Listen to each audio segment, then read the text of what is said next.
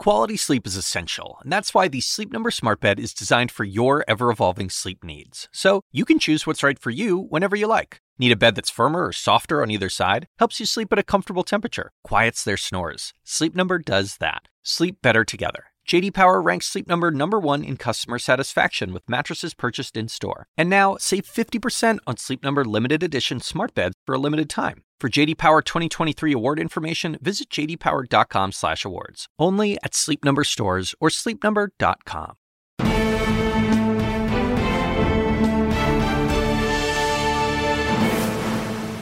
Welcome to Unfiltered, where tonight we address the United States of hate.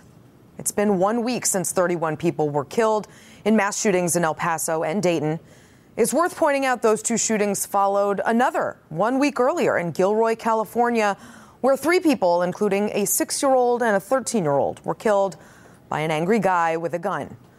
Amidst all this, many Americans are calling for more gun laws. Democrats have offered a wide array, from universal background checks and raising the minimum age requirements to suing gun manufacturers and banning assault-style weapons. Some Republican lawmakers have expressed an openness, but how sincere and serious they are remains to be seen. Now, for years, as you might know, I've gone on television and made the case for the Second Amendment, the right to bear arms. I've pointed out that criminals don't follow gun laws, and I've defended the NRA and its members, law-abiding gun owners like me who have nothing to do with mass shootings or violent gun crimes. I've done that because I am a gun owner and a gun rights advocate, and I believed it was true. But I am no longer an NRA member. Being right no longer feels righteous because in the wake of more mass shootings, acts of senseless violence that send innocent people running for their lives, leaving children, orphaned, loved ones dead on the ground, we must do something about guns. We have a problem in this country, and that problem is hate. Tonight, I'm going to spend most of the hour talking about hate and what we can do about it. But one of the things we must do to begin to solve our hate problem is to put down our metaphorical weapons, our defenses, our special interests, and finally be honest about the role that guns play in this culture of hate in America. And the honest, simple answer is, it is too easy for too many sick people to get their hands on guns. People with the kind of hate in their hearts as the El Paso and Dayton shooters, the Sutherland Springs and Charleston church shooters, Las Vegas, San Bernardino shooters, I can go on and on. They're not going to be cured of their hate by taking away their guns. But we also don't need to just hand them a killing device and 100 rounds of ammo and say, please don't do anything bad with these. A kid who shows videos of mass shootings on a first date, who was suspended from school for having a hit list and a rape list, should never have had access to a gun of any kind, period. Domestic abusers should never have access to a gun of any kind, period. People who make violent threats against individuals or groups of people should be taken dead seriously, investigated thoroughly, and ultimately maybe never have access to a gun of any kind, period. Our gun laws should make it harder, if not impossible, for people who hate to carry out their violent fantasies. And right now, our gun laws make it too damn easy. Universal background checks, gun violence restraining orders, raising the age of gun purchases to 21, banning 100-round drums, fixing our NICS system, investing in mental health inside our schools. These things cannot wait. I am so sick and tired of participating in this predictable cycle of politics where a mass shooting happens, the left calls for new gun laws, some meaningful, some unproductive. The right yells slippery slope and hides behind the Constitution. Nothing happens. Nothing changes. And with the next mass shooting, we do it all over again. Look, I love the Constitution, but it's still a document. It's meant to protect human beings, real people, life, liberty, the pursuit of happiness. What happiness are we protecting if our kids are afraid to go to school? What liberty are we protecting if we don't feel safe at the mall or walking down the street? What lives are we protecting when we arm a 21-year-old white supremacist with 100 rounds of ammo only so he can go shoot up dozens of people at a Walmart, including a 2-month-old child? I know I will be accused of letting my emotions get in the way of facts here. I've made that accusation before. But this is an emotional issue. How could it not be? In fact, it should be more emotional. And to my friends in the Republican Party, at the NRA, on the side of gun rights, if you're not emotional about this, join me, won't you? Let's start with emotion. There's a lot we can accomplish if we start as humans, not NRA lobbyists or gun control lobbyists, not special interest groups or politicians, but as humans, moms, dads, brothers, sisters, friends, colleagues, because we have everything to lose if we don't. I'm joined now by Peggy Lehner, Republican state senator from Ohio, who is calling for action on gun control. First, I just want to ask, you're in Dayton. I know the first funerals for victims began today. I want to know how the community is a week after this horrific tragedy. The community is still in shock. You don't begin to comprehend just how horrible this is until it lands on your doorstep. And as we stand here in the Oregon District, a part of the community I've visited many, many times, and just feel the pain that's down here. I talked to the 6-year-old son of one of the victims today at his mother's funeral, and those sort of things just really hit home. And your words were so powerful, and I totally agree with everything you just said. And so I appreciate the opportunity to join you here tonight. Well, our hearts are with you and with the victims and their families, and I want to keep them, front and center in our conversations. But naturally, the conversation after these shifts to politics, and you have said you're personally embarrassed that common sense gun laws are only proposed by Democrats. So what are you calling for now? Well, I'm getting behind the The governor came out on Tuesday, Governor DeWine, with a 14-point proposal that's everything from background checks, red flag legislation, dealing with mental health issues, dealing with some of our laws around what happens when a criminal uses a gun. I think that's a good list, and it's certainly a great place to start. I don't have the highest of hopes that we're going to be able to get it through. I have the same concern that you do, that we'll cry about it today, we'll shake our heads, we'll say something has to be done, but 2 weeks from now, the cameras move on to another community, and we're left no different than we were. But maybe this time it'll be different in Ohio, maybe. Well, I mean, as you mentioned, your Republican governor, Mike DeWine, has proposed gun control legislation. Republican Congressman from Illinois, Adam Kinzinger, called for some of the same things, as well as banning 100-round drums, raising the age minimum. Republican Governor of Arizona, Doug Ducey, is renewing calls for what he calls severe threat order protections against people who are believed to be a danger to themselves or others. So I am seeing movement among Republicans that I, haven't always seen in the past. Is this the time for Republicans to break with the usual cycle of resistance and come to the table? I hate to say that it takes 3 mass shootings in 1 week to get people to change their mind, but maybe that's what it's going to take. I'm slightly more hopeful. I've been working to pick up co-sponsors on some of this legislation the governor's proposed. I'm not having a lot of luck so far, but we'll be back in session here shortly, and I'll have more opportunity to talk to folks, and hopefully they'll come around. I'm just praying that happens. Well, as you know, an overwhelming majority of Americans support universal background checks. 84% of Republicans support them too. A majority of gun owners and NRA members support them. I'm not suggesting they'll prevent every mass shooting, but shouldn't this just be a question of whether the president has the will to get that passed federally? Well, there's no question we're going to need the president to stick to his promises, and I hope he isn't going to backtrack on his position on background checks as he has in the past. Hopefully this time he really means it, because it is going to take that kind of support from Washington, I think, to move the party, to keep the NRA from stepping in and dominating the conversation. So let's hope he stays where he's at. Yeah. You said you hoped that the president would be moved when he came to Dayton in the shooting aftermath.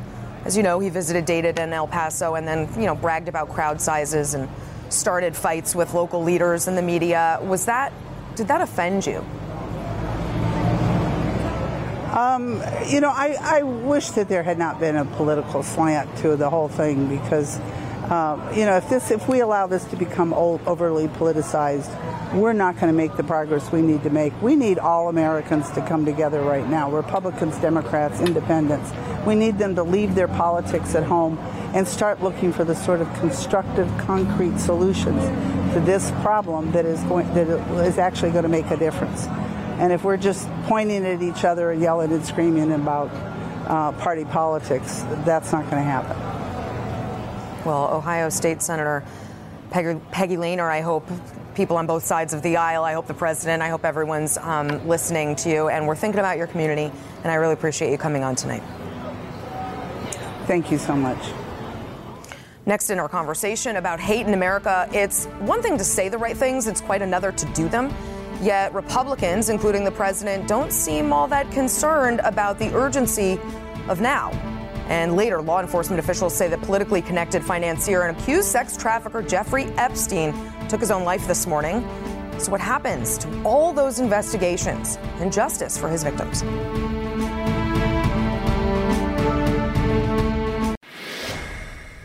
I have a great relationship with the NRA. They supported me very early, and that's been a great decision they made. For decades, the NRA has been the Democrats' boogeyman, the insurmountable hurdle standing in the way of any and all gun control legislation. But the NRA of yore is not the strongman it once was. Last week, 3 members of the NRA board of directors resigned over, quote, shattered confidence in leadership.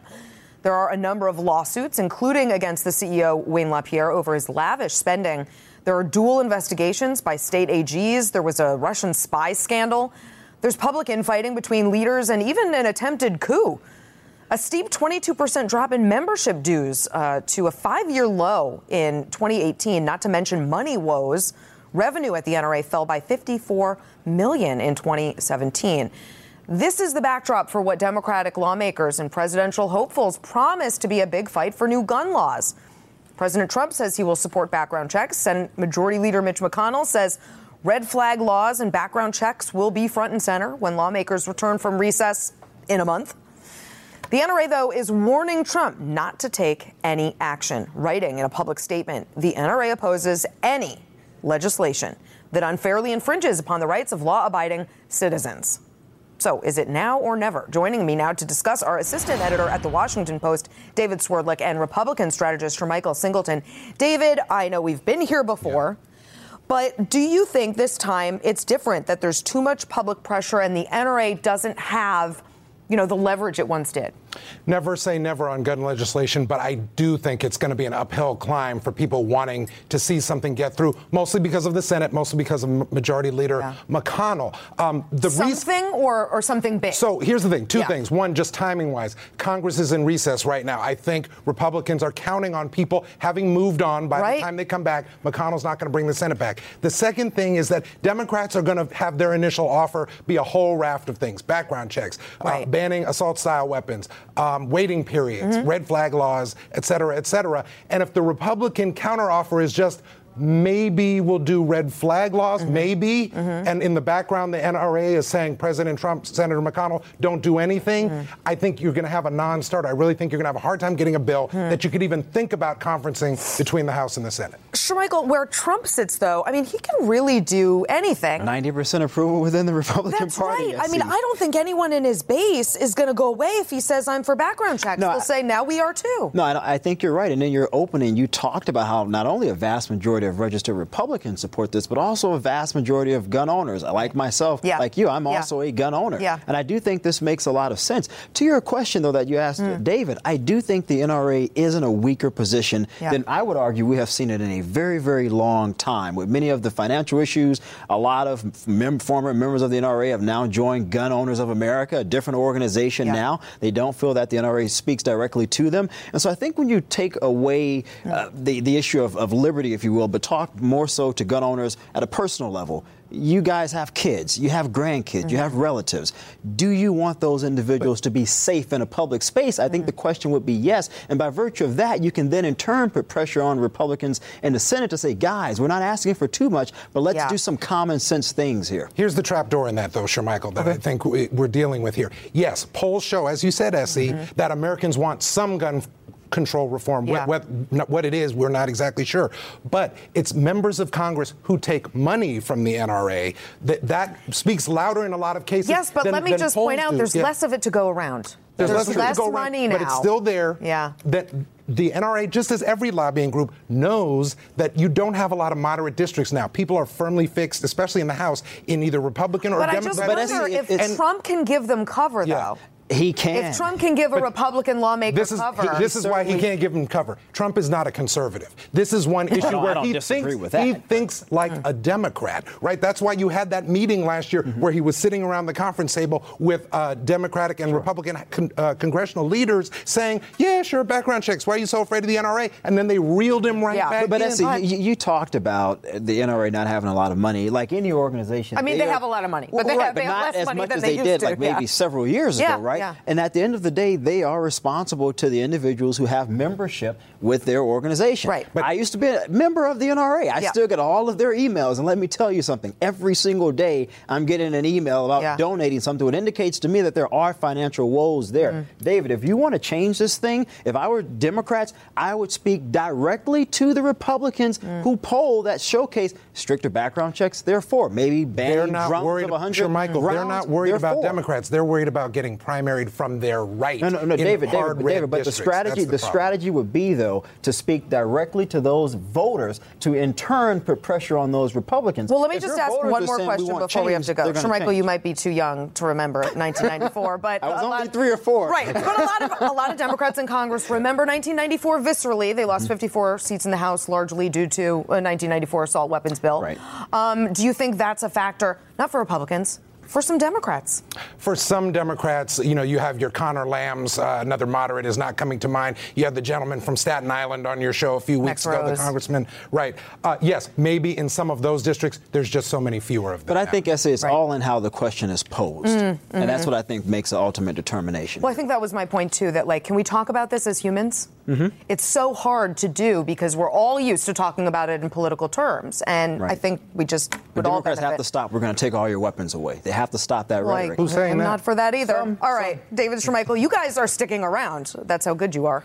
Coming up in our continued discussion on the United States of hate, how are important conversations about hate, racial tensions, and mass shootings taking over the 2020 election? And just a day after the release of disturbing court documents, politically connected businessman Jeffrey Epstein is found dead by apparent suicide. Stay with us.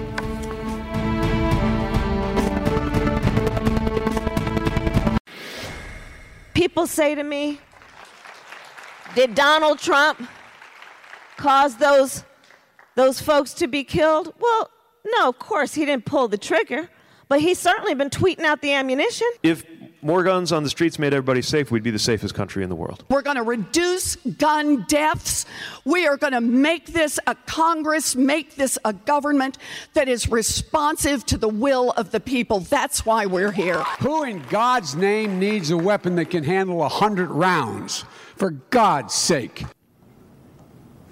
That was just 4 of the 16 2020 candidates speaking at the Gun Sense Forum hosted by gun control advocate groups in Iowa today. 21 Democrats in total are making stops at the politically critical Iowa State Fair. But this year, the usually upbeat and folksy event feels a little different. It comes just a week after 2 mass shootings and against the backdrop of the president's race-baiting attacks on minority members of Congress. How does all of this change the calculus for 2020, or doesn't it? Back with me now, assistant editor for The Washington Post, CNN political commentator David Swerdlick, and Republican strategist Shermichael Singleton. David, almost half of the 2020 Democratic candidates have come out to call the president a white nationalist or a white supremacist, including Beto O'Rourke, Elizabeth Warren, Pete Buttigieg. Is that going too far? I don't know if it's going too far. I think if you really have that in your mind, that is the way you want to frame it, as Congressman O'Rourke has, as Senator Warren has, then you should say it. I personally don't feel the need to attach that label that sounds in some ways to a lot of people, I think, narrow or maybe even clinical. I would just say the president is a garden variety racist and leave it at that. He's a race baiter. He delights in his race baiting and use it for political gain. Do we know what's in his heart? No, we don't know what it's. Michael, the president himself has said, call me a nationalist. That's not a bad word. So why wouldn't we take him at his own word? I mean, look, see, I would sort of caution Democrats here because we know for a fact 2020 is going to ultimately come down to turnout. That's it, turnout. Can you maximize your voters in those key swing states?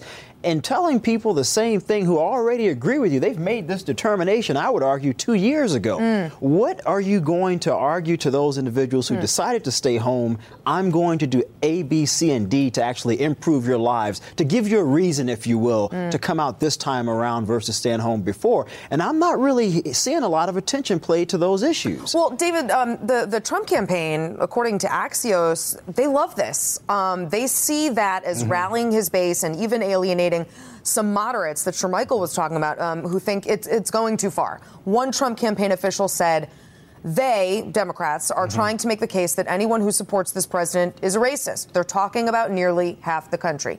I don't think that's totally genuine, but are they right about the political implications of this? I think they're definitely right to say that the president feels comfortable playing on this ground. He doesn't feel comfortable getting in the weeds of healthcare or environment. He's comfortable in the weeds of the race debate because he knows where he stands in it. Whether or not it's 3D or 4D chess that's going to help Trump hold on to swing voters or white voters who might be on the fence about some of these issues, I'm not sure we're going to see. But here's the thing. If you're a Democrat, maybe you don't have to use the term white supremacist, but at some point, if you're not calling out the racist statements, at least, the racism, then you're not serving your constituency and you're not being honest. I mean, they are. They're at least doing that. No, they are. But there are a lot of people who voted for Donald Trump, who support Donald Trump, who are white Americans, who are not racist people. Right. That is a fact. Yeah. And when you make these broad, sweeping statements, you do isolate a lot of people. And I think Democrats need to be very, very clear on that distinction. Well, I haven't heard any say, I think Trump's a white supremacist and so are all his voters. Right.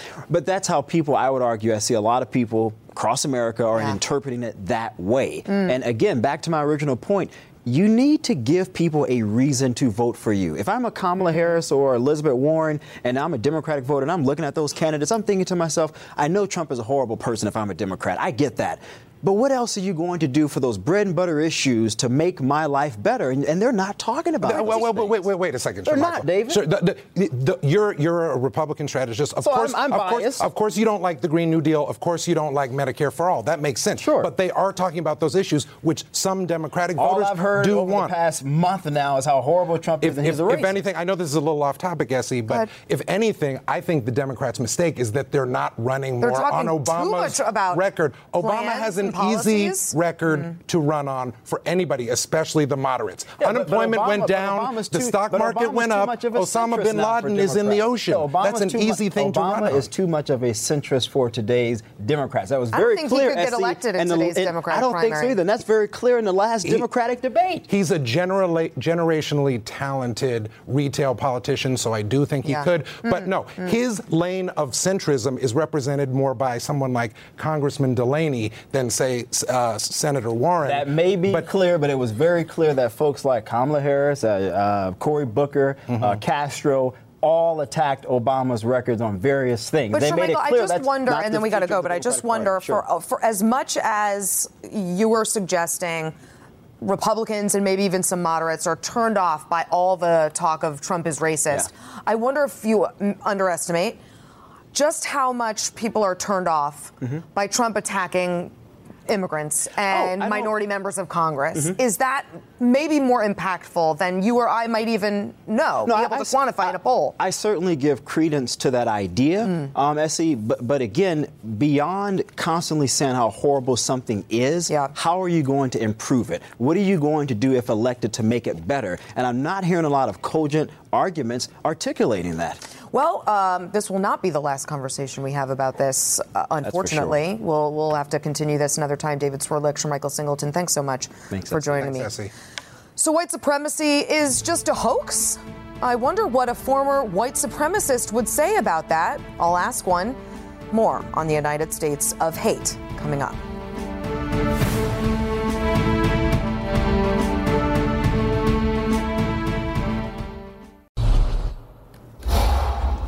In the Red File tonight, hate in America. Officials say it was a white supremacist that gunned down 22 people and injured more than 24 others in El Paso, Texas, and explicitly because he says he hated Mexicans. It's hardly an isolated incident. Anecdotally, we can all remember recent violent attacks on a black church in Charleston, a car attack in Charlottesville, the Tree of Life synagogue shooting. The rise in white supremacy is real.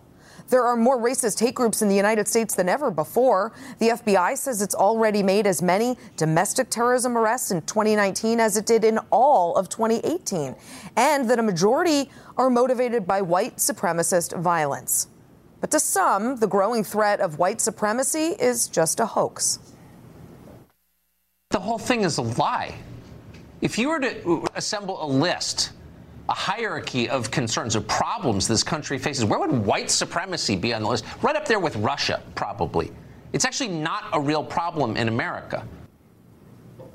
This is, and I'm being generous, disingenuous. Just because white supremacy isn't a leading cause of death or our gravest threat doesn't mean it isn't real. It's frighteningly real, and it's terrifying entire communities. We've seen a lot of fear in the community because of that, and because it's real now. You know, it's not like we can connect those dots, and people know that they're in danger just because of the color of the skin.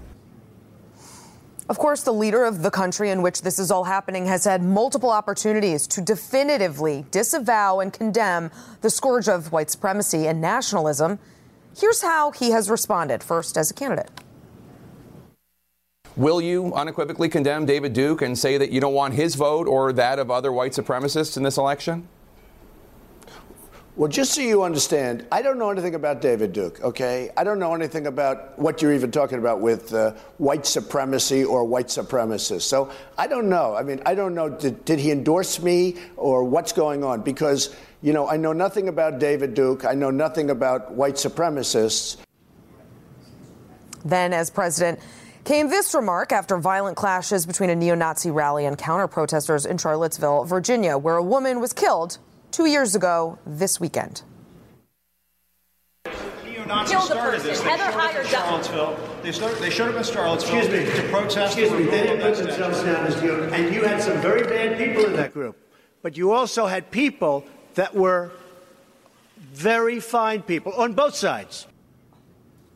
And then on Wednesday, Trump said this on his way to visit with the communities of Dayton and El Paso. I am concerned about the rise of any group of hate. I don't like it. Any group of hate. I am, whether it's white supremacy, whether it's any other kind of supremacy. Let's be clear. You have to work real hard to avoid unequivocally denouncing David Duke, neo-Nazis, and white supremacy. It's so much easier to just say, of course I don't support them, and I don't want them supporting me. He did not. He has not. He will not. With me now to discuss our founder of the Free Radicals Project, a group that works to reform white supremacists, Christian Picciolini, and anti-racism writer and educator Tim Wise. Christian, I start with you. Is white supremacy a hoax? Sadly, Essie, white supremacy is not a hoax. Neither is white supremacist violence. We've had a string of years, over a decade, where we've seen violent act after violent act, starting with a Sikh temple shooting, all the way until the most recent events that have even spurred copycat acts or trying to outdo each other.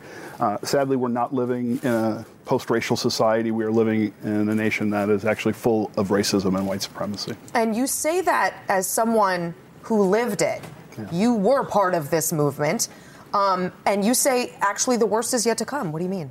Yeah, I was involved for 8 years in my youth, and the things that I'm hearing come out of the president's mouth and out of the administration in terms of policy are identical to things that I would have been very happy about when I was a part of that movement. Everything from an immigration ban to a Muslim ban to building a wall to, the way we talk about other countries as us whole countries. Those are all things that I can pull out of the lyrics that I wrote 30 years ago today. So to believe that people aren't acting on those things I used to say those things in order for people to act on them. Those things are causing people to die, and there has to be responsibility for that. Tim, how does today stack up against past eras in this country when, inarguably, racial tensions were even greater? Put today in context. Well, a couple things. I mean, number one, the denial of a large segment of white America that the problem is a problem is something that we've seen in every generation. You can actually go back to the pre-civil rights years, 1962, 63, before the civil rights laws were even on the books. And 2/3 to 3/4 of white Americans then actually told Gallup pollsters that black people were treated fully equally in employment and housing, and education. So white denial about the problem goes all the way back to enslavement. Most slave owners would have told you, oh, we treat our slaves well. There's not a problem. So white supremacy and the denial of its impact is as American as apple pie. I would also say the second thing that's similar, Carol Anderson, who's a brilliant scholar down at Emory University in Atlanta, wrote a book a couple years ago called White Rage. And what she talks about is in every era where there has been progress made by people of color, either real progress or even just strong symbolic progress, there has been this backlash, this white rage. It happened after the fall of enslavement and after Reconstruction, after black migration to the North in search of jobs, after the end of segregation, the beginning of affirmative action, and now the end of the Obama era. So part of this, sadly, is the growing pains of becoming a pluralistic, multicultural democracy. Some of it is inevitable as a result of moving in that direction. The question is, how do we respond to this moment? And that's where I feel the administration is failing. Well, and Christian, who do you think are the most vulnerable to extremism? And I'm going to use the president's favorite word here. How does this kind of extremism infest the mind of white Americans? I think we're all susceptible to this. I think every person on earth is susceptible to radicalization if the circumstances align correctly. I say that we hit what I call potholes in the road of our life's journey. And those things can be trauma, abuse, poverty, neglect, even privilege that keeps us in a bubble. If those potholes stay unfilled, if there are voids, they can detour us to the fringes where there's somebody waiting with a narrative for us to blame somebody else for our pain. And we're dealing with a lot of pain right now in America. America has its own potholes. Well, as you know, Christian, it's not illegal to hate another race. It's not illegal to be racist. So how do we combat the ideology? What do we do? Oh, that's a complicated question, but I think certainly some of the things that we can do is acknowledge that we are failing young people, that, everything from early childhood mental health care to education to lack of opportunity to not having their passions fulfilled and not having adults not support them. I think we underestimate young people, and frankly, I think we should give them a little bit more voice today. And catch them early. Tim, I hear this argument a lot that one reason Trump got elected was because a lot of white American voters were sick of being called racist because they were worried about their jobs or because they wanted strong borders. And some argue that there's a vilifying of white America that's also contributing to the racial tension and division. Is there some truth to that?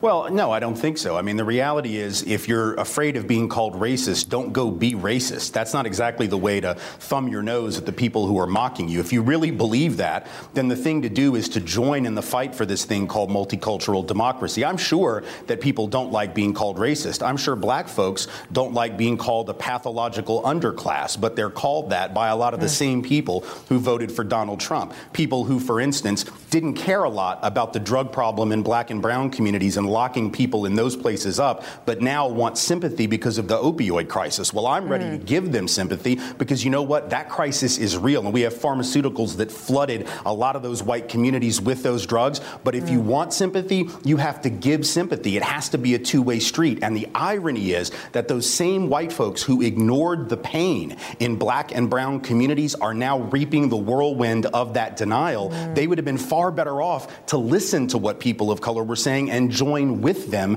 to create a new future for the country and for everyone in it. Tim Wise, Christian Picciolini, thank you both for coming on to have a really important conversation. I appreciate it. By now, you know the headline: convicted sex offender Jeffrey Epstein took his own life this morning. But the story isn't over, not even close. Stay with me.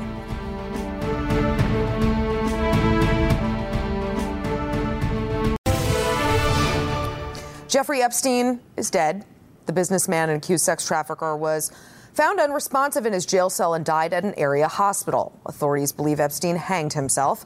No foul play is suspected in his death, and the FBI is now investigating, presumably, how in the hell this happened to a high-risk, high-profile inmate who had just weeks ago reportedly attempted suicide.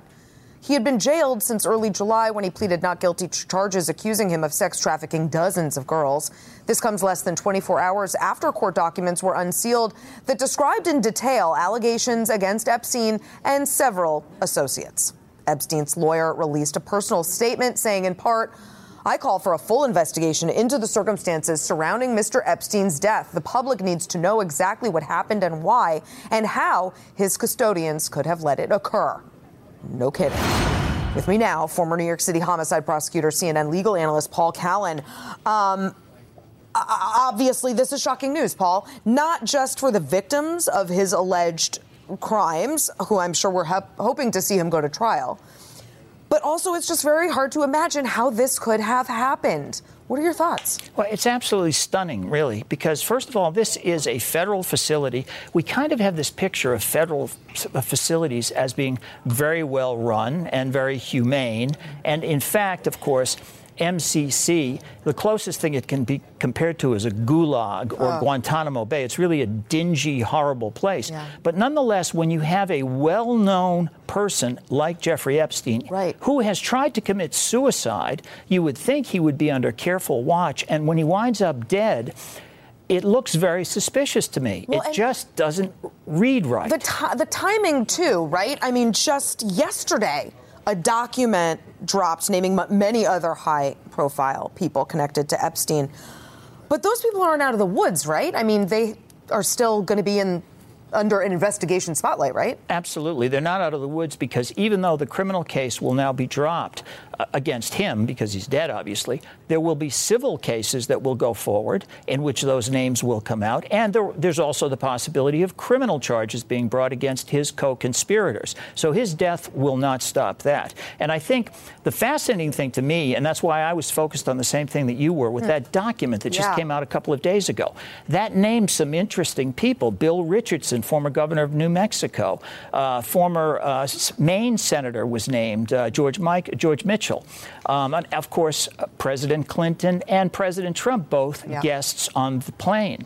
And he knows a lot of people in a lot of high places, and all of a sudden he winds up dead in MCC. All right, it's Paul very Callan, suspicious. stay right there, because there's more. I have more questions when we come back.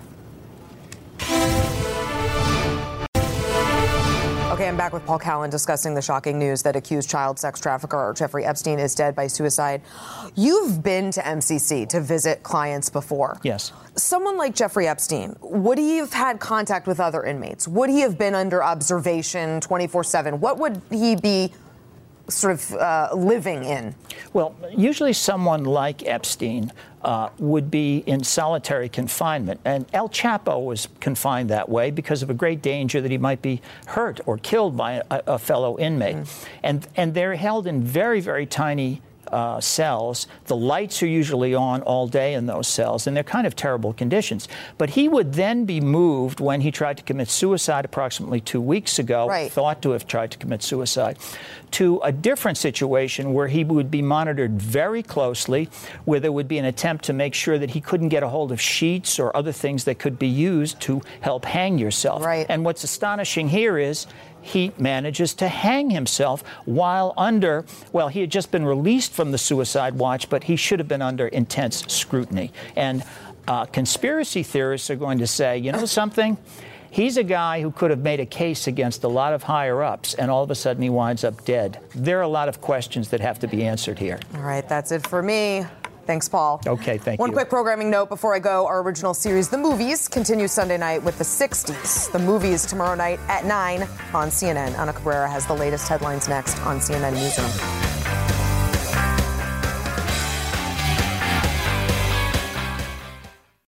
When you work next level.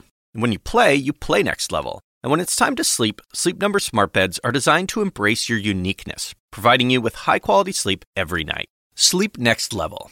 J.D. Power ranks Sleep Number #1 in customer satisfaction with mattresses purchased in-store. And now, the Queen Sleep Number C4 smart bed is only $1,599. Save $300 for a limited time, only at Sleep Number stores or sleepnumber.com. Prices higher in Alaska and Hawaii. Quality sleep is essential, and that's why the Sleep Number Smart Bed is designed for your ever-evolving sleep needs. So you can choose what's right for you whenever you like. Need a bed that's firmer or softer on either side? Helps you sleep at a comfortable temperature. Quiets their snores. Sleep Number does that. Sleep better together. J.D. Power ranks Sleep Number #1 in customer satisfaction with mattresses purchased in-store. And now, save 50% on Sleep Number limited edition smart beds for a limited time. For J.D. Power 2023 award information, visit jdpower.com/awards. Only at Sleep Number stores or sleepnumber.com.